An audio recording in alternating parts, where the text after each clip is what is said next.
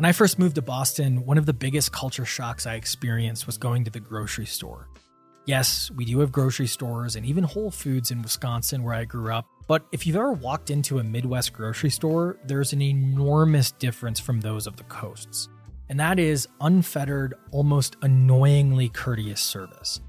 It wasn't that the grocery stores in Boston were mean per se, it was just when you bump into someone and say, "Oh my gosh, I'm so sorry, excuse me," you're more likely to receive a distrusting look or a, "Why the fuck you talking to me?" which is something that actually happened to me. In contrast, you can't escape a Midwestern grocery store without being asked how your day is going, being asked where you're from, and maybe even being invited to a barbecue in the most extreme of examples. We're the black labs of people in the Midwest. It's not because we have an agenda, it's just because we're ignorantly trusting of everyone and want to help. Today's guest is someone who not only had initial dreams of becoming a grocery store clerk and has since up-leveled that ambition considerably, but has an insatiable urge to assist customers, along with an intense intellect to scale marketing organizations. Sydney Sloan, the CMO of SalesLoft, is going to walk us through how to use the love of the buyers you serve to grow, as well as how to permeate that sentiment throughout an organization. All coming up next.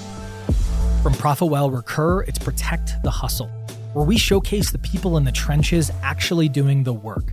On today's episode, Sydney Sloan discusses the difficulty of category creation, finding marketing trends with the rule of three, the rift between marketing factions, what to look for when acquiring a company, and understanding what customers need and want.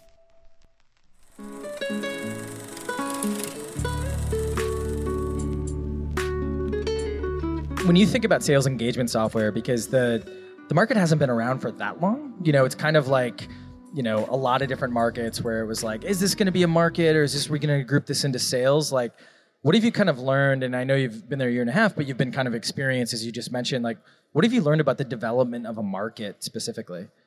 Yeah, it's hard to do. Category creation is really hard. I've probably taken 10 runs on it and got 3 out of the 10.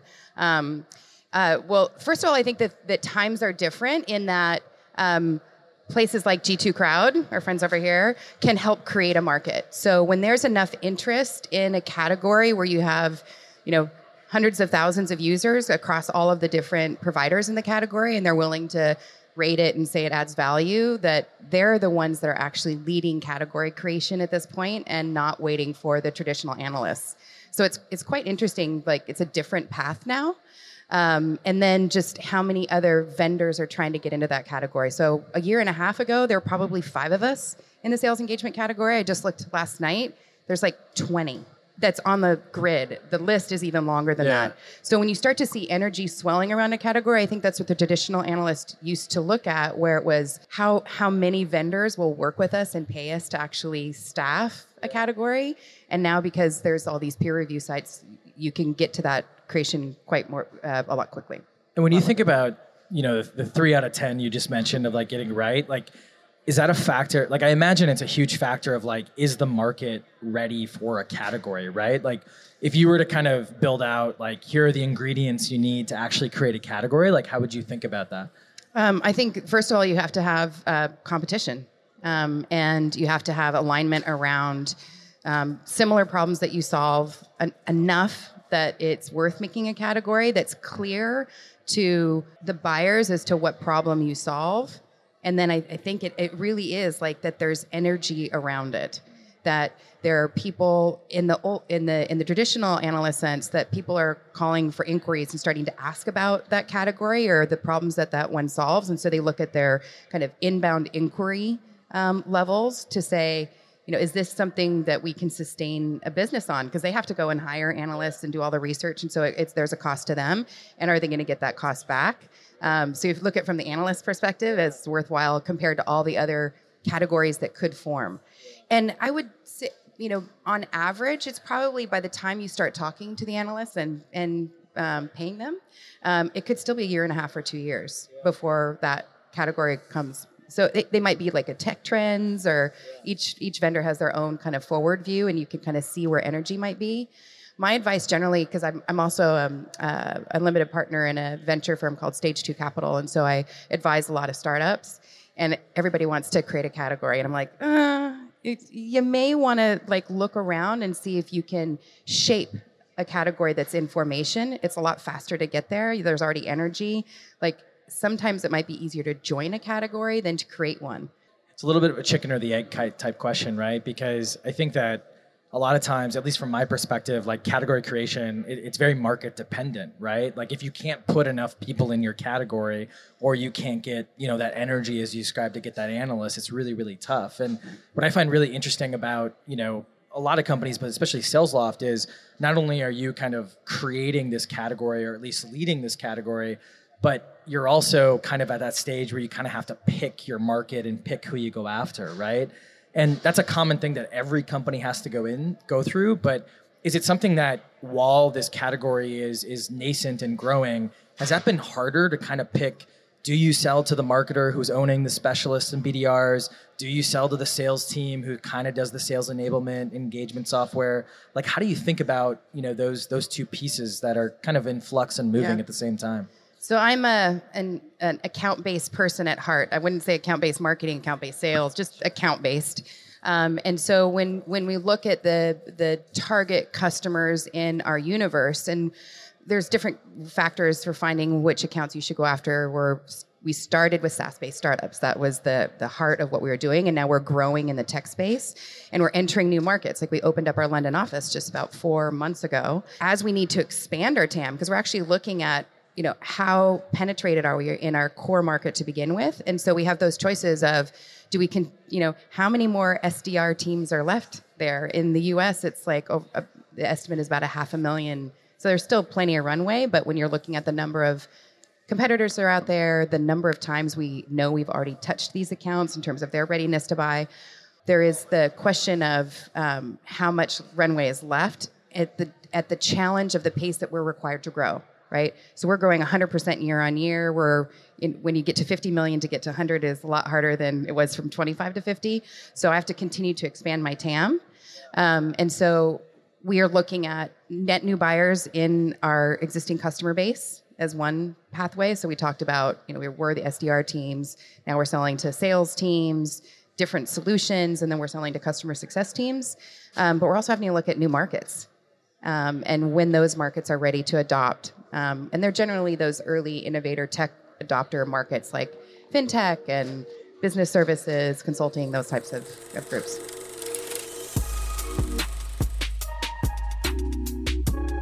When is the right time to start really defining, hey, this is not only the 3 segments we're going to go after max, but these are the types of leads and this is how they're going to be identified? Like, I know what SalesLoft did is you went through and it even aligned with the culture of the company and everything like that. Like, when is the right time to go through that exercise? Because there's plenty of companies that, they're just struggling to figure out simple product market fit versus like needing to scale from 50 to a million or 100 million. Like, how do you think about that? I think you're constantly doing it.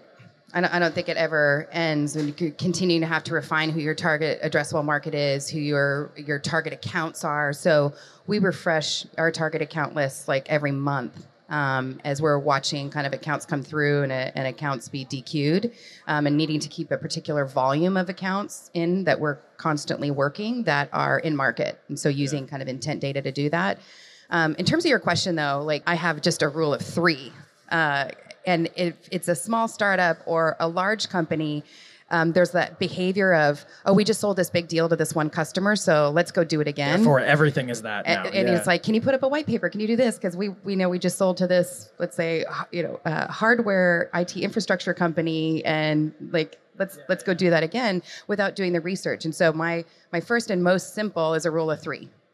So until we do it 3 times and I can draw a line through it and show a trend, just keep at it. Like, let the sales team do that work until we can see a pattern. If there's a real pattern there, then that might be worth investing. And when in the larger global companies that I worked at, that was generally the hardest challenge, because a lot of the regions wanted to do their own thing, and it got very complex to support when I had 14 products and 20 regions. It just was unsustainable. So I think focusing is the hardest thing to do. My favorite F word.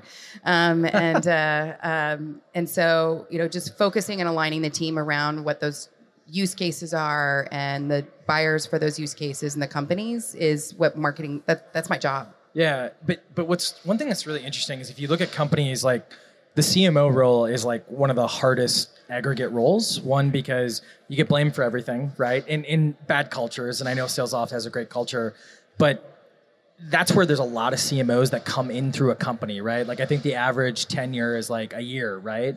18 months. Or 18 months, Yeah. there we go, right? But in addition to that, every time a new CMO comes in, it's like every time a new C-level comes in, hey, let's rewrite the playbook, right? And so if you're constantly keeping, things updated, and you're not necessarily talking about like updating everything at a high level, but updating at least the target accounts, like how do you make sure that you get alignment with not only the company, like your sales counterpart, even your product counterpart, because I know you guys have some product-led growth. Like how do you get that alignment not only amongst the leadership, but also kind of to your own BDRs, your own AEs, to make sure that they're kind of like targeting things properly and not, having what a lot of sales teams do when they're scaling, which is just kind of anarchy. I'll do ideal and then I'll tell what's really going on. So ideally, you've identified the use cases and the plays that your company wants to run. And it's shocking to me that still seems to be a new concept for folks. I was just at a different conference last week and they were highlighting Tibco as a company that, put together the playbooks. It's like, yeah, those have been around for kind of a while. But to get sales and marketing to align around the right use cases that they're going to go after is a challenge. And so it's a give and get, I think, in that case. I would say in terms of kind of the real story for where we're at, we've been lucky that we've been selling to people like us from the beginning. So there didn't really have to be a defined play because our BDRs and our SDRs are reaching out to people like them and selling what they did every day. As we're starting to expand to new use cases, we have to retrain, we have to create playbooks. That was the conversation I was having with my CRO last night. And it really be thoughtful because that's no longer the case. They're now selling to heads of customer success or they're selling to heads of sales and in different use cases. And so that's going to have to change so we can scale. The thing that I think we do really well is that we have a weekly pipeline meeting that includes me, our head of sales, our head of customer success, our CFO, and one of our founders. And we talk about it every week. We study pipeline by segment, we know how much pipeline we have, how much we need by team, where we're at, renewals. Like we are looking forward into the business and know where our gaps are to be able to address those challenges. So when it comes to things like target accounts, our mid-market team needed more. And so we went back and forth and we went and found more target accounts for us to work and change the way that we go after that segment together. So, but on the emerging and SMB side, we're killing it. On the enterprise, we're fine. So, but being able to dig deeper into not just having a single pipeline number and actually looking at it by team, by segment, we're able to pull out and start to address the weak spots in our future strategy. And is that whole team basically their goals or their comp, is it all tied to pipeline specifically? So everyone's unified? The marketing team's goals are tied, and my compensation and my bonus are tied to pipeline. The sales team's is revenue. Okay, so yeah. The SDRs is number of meetings created, and they also get an extra bump when it converts into a pipeline and passes a certain stage. So depending on where you are in the cycle, like my team is all about pipeline. Yeah. SDRs are kind of that blend, and then sales is revenue, and obviously customer success is retainment and net new growth. But it's still pretty aligned, right? It's not like you're creating leads and then they're creating revenue and stuff like that. I don't believe in a lead score, or in leads as our metric. It's pipeline that converts and a closed won impact.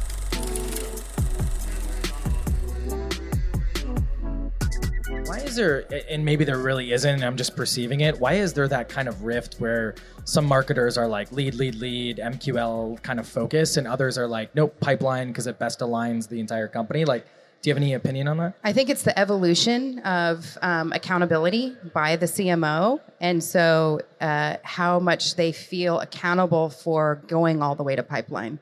And so if there's still that old kind of relationship where, hey, marketing just give me leads and it passes over the virtual wall, and they're like, well, it's not my thing anymore. That's the wall that needs to break down.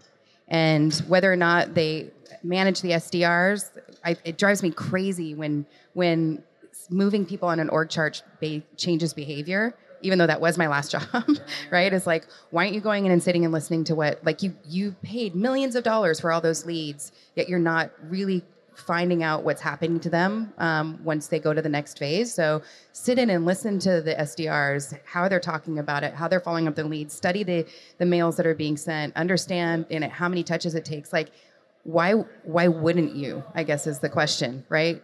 And if you are doing that, then you are making the impact to pipeline. And I think the other piece that's evolved is having ownership of once they're in the buying process, especially as the buying process has become more complex, where you have more buyers involved, being able to study, like we have a health metric in terms of by the different segments. So I mentioned the 4 segments we have. We have emerging, which is under 100.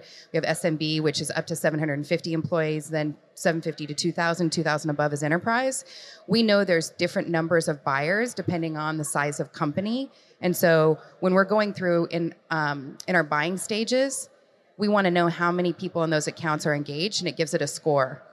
So for the mid-tier, they need at least 3 active contacts. For the mid-market, the next one up, SMB is 3 active contacts. The next one up is 5. Enterprise is more than that. And our job is to continue to market and try and acquire net new contacts in the buying process, as well as we continue to do marketing programs to customers. We're in a highly competitive market. So the more that we can do to continue to push our brand, to engage with those buyers in a meaningful way beyond the sales team is super important. And so we look at influence on closed won revenue, and we're about 96%. But that's because we continue to actively market to accounts in pipeline. What's that other 4%? Like referrals? I have no idea where they came from, honestly. Now, Their mother. Yeah. I know it probably depends on the company and like the leaders and things like that, but sight unseen, BDR, SDRs report to marketing, report to sales. It depends on the company. Sure. And but so, sight unseen, like what would you say? Sight unseen, I go with sales. You would go with sales. I would go with sales. I think the kinds of people that you want in that job have a mentality set, ideally that they want to go into sales. So hunters. And I think, that persona, that profile of person is likely going to have more of a sales mentality to do that job. It's a hard job. Being a BDR for a day, like you get hung up on, and you're cranking, and like you rejoice for like one win in a week, and that's super hard. So to keep motivated and to keep active and on plan. And so, there's got to be an exit at the end. It was interesting in my last company, and I don't know what percentage of our SDRs transition into sales roles, but it's high.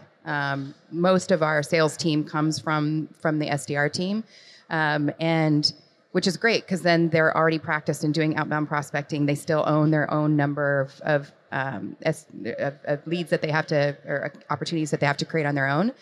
So that muscle's already there. Trying to convert people who haven't done outbound for a long time to make them outbound is hard. I've watched There's it. even a little bit of ego there too, where it's like, I don't want to prospect anymore, that type of thing. Yeah. What percentage of their time your AEs are prospecting? They're responsible for, I think it's 20%. Okay. I actually should know. Yeah. I'm almost going to tell an inside scoop, but I think it's interesting to hold people accountable. So we have a current thing going on, and basically, if the account executive doesn't create an opportunity on their own, they don't get SDR leads the next week. So is that just one opportunity they have to open one opportunity by themselves to stay in the pool. That's wild. So, maybe a little bit of a stick there, that's a stick. Making sure that they do or you could look at it as a carrot because then they get accelerator, right? Then they get more by doing cool. their job too.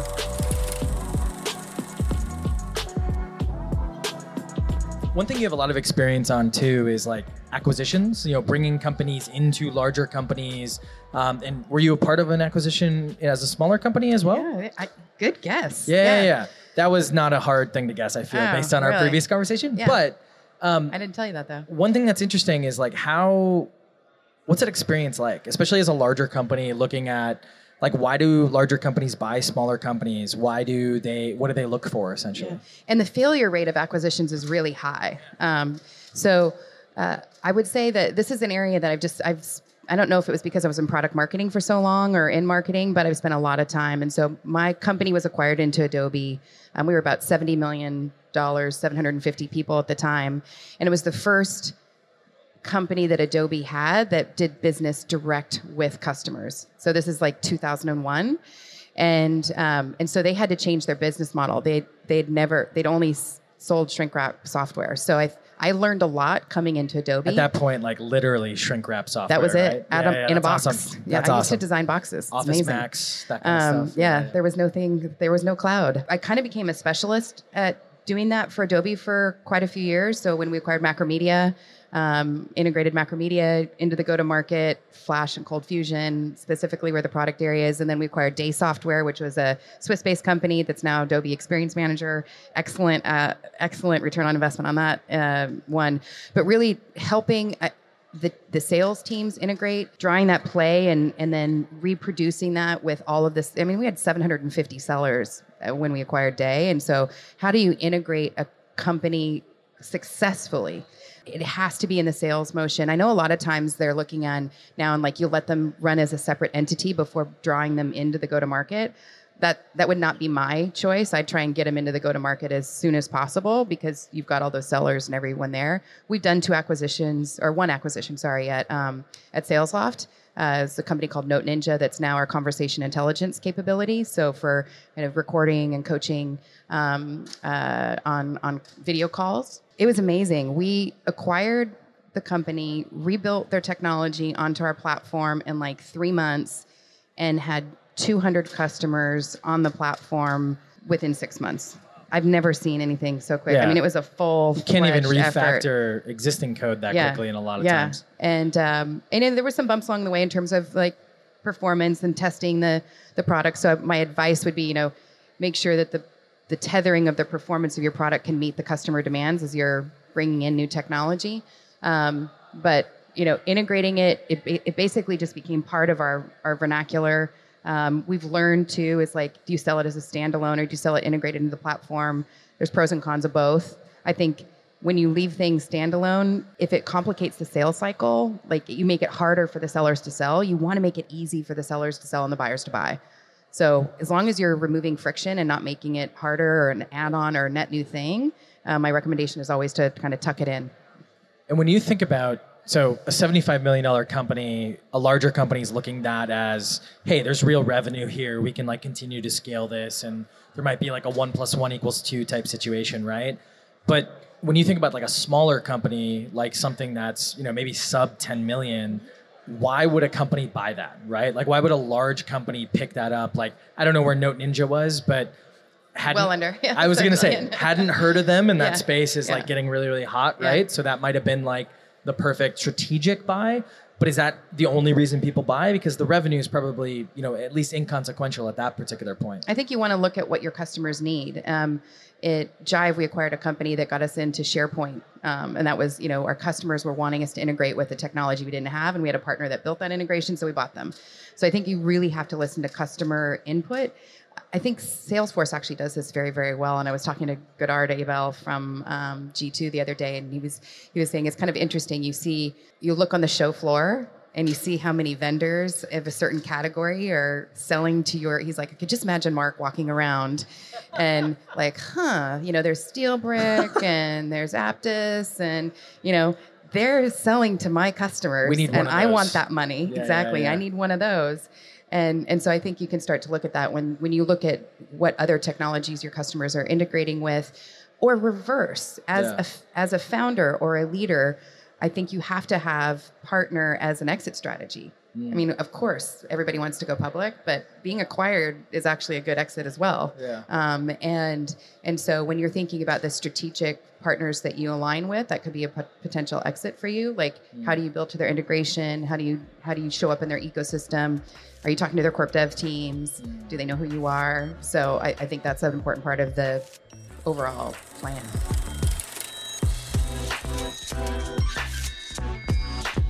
My first experience in marketing was events.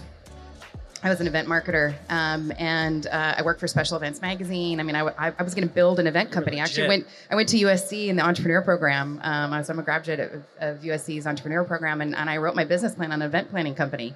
And I think so. I started with that. I started with experience, and I've always liked to produce big shows like this. And that whole idea of what do they think, what do they feel, what do they do, and pre, during, post. And so we use that concept a lot in a lot of the things that we do. But I think it's just evolved to online experiences, and at Adobe we did that. That was what we marketed as well.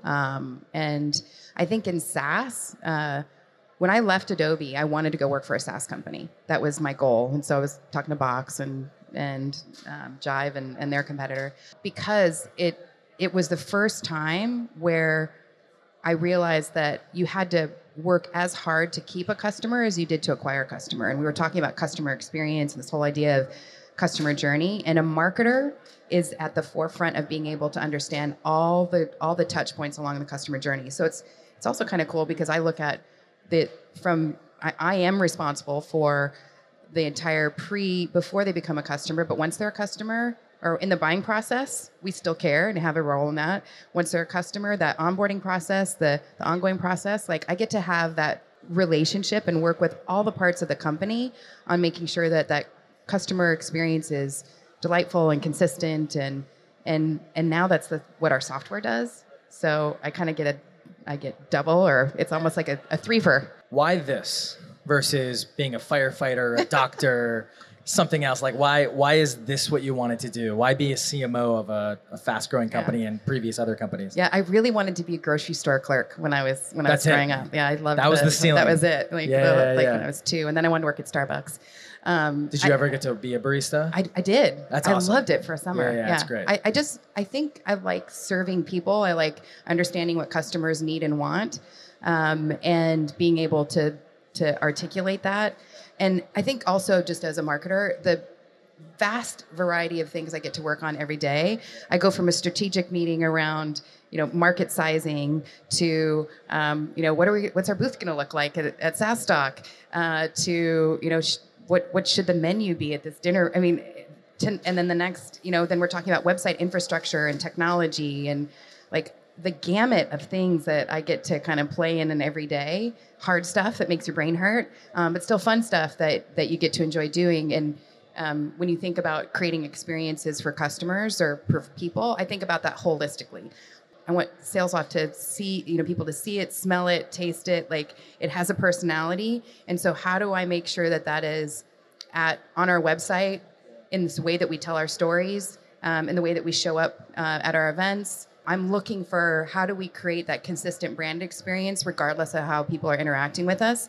And for what I love about SalesLoft, one of the reasons I came here is because our culture is so forward in the way that who we are and how we go to market. And so I know, because at the end of the day, the experience that they have with your employees is the one that's the most telling. I know the interaction they're going to have with our employees are going to be servant. We have our vision is that sellers are beloved by the buyers they serve. Yeah, I gotcha. I know that's ingrained, and so I can communicate that through all the different interactions that we create as a marketing team. Then that's kind of true to the brand. Thanks so much to Sydney for not only the time, but also telling us how she protects the hustle. With her help, now you know all about what it takes to meet the needs of your customers. We talked about the difficulty of category creation, finding marketing trends with the rule of 3, the rift between marketing factions, how to acquire a company, and understanding what a customer wants and needs. Thanks for listening, and make sure you subscribe to and tell your friends about Protect the Hustle, a podcast from ProfitWell Recur, the largest, fastest growing media network dedicated to the world of subscriptions.